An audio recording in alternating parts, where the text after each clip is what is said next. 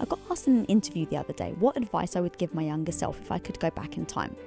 So many things ran through my head.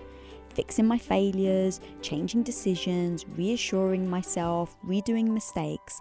But then I realised I am who I am because of those things. If I didn't have an emotionally abusive ex-boyfriend, would I know just how lucky I am to have a man as chivalrous and kind and giving as Tom? If I wasn't devastated by being teased for my big nose, braces and unibrow, would I have told myself that looks aren't everything? If I didn't get crestfallen time and time again by not being cool, then would I have focused my energy into standing out in different ways, cultivating my craft? So what would I say to the younger self? Nothing. I wouldn't tell myself a goddamn thing.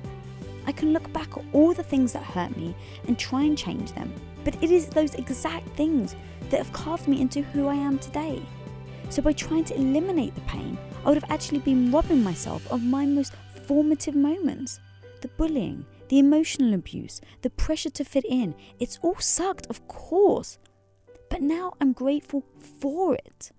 So when things suck, and guys, let me tell you, they're going to suck. Just remind yourself, these are the moments.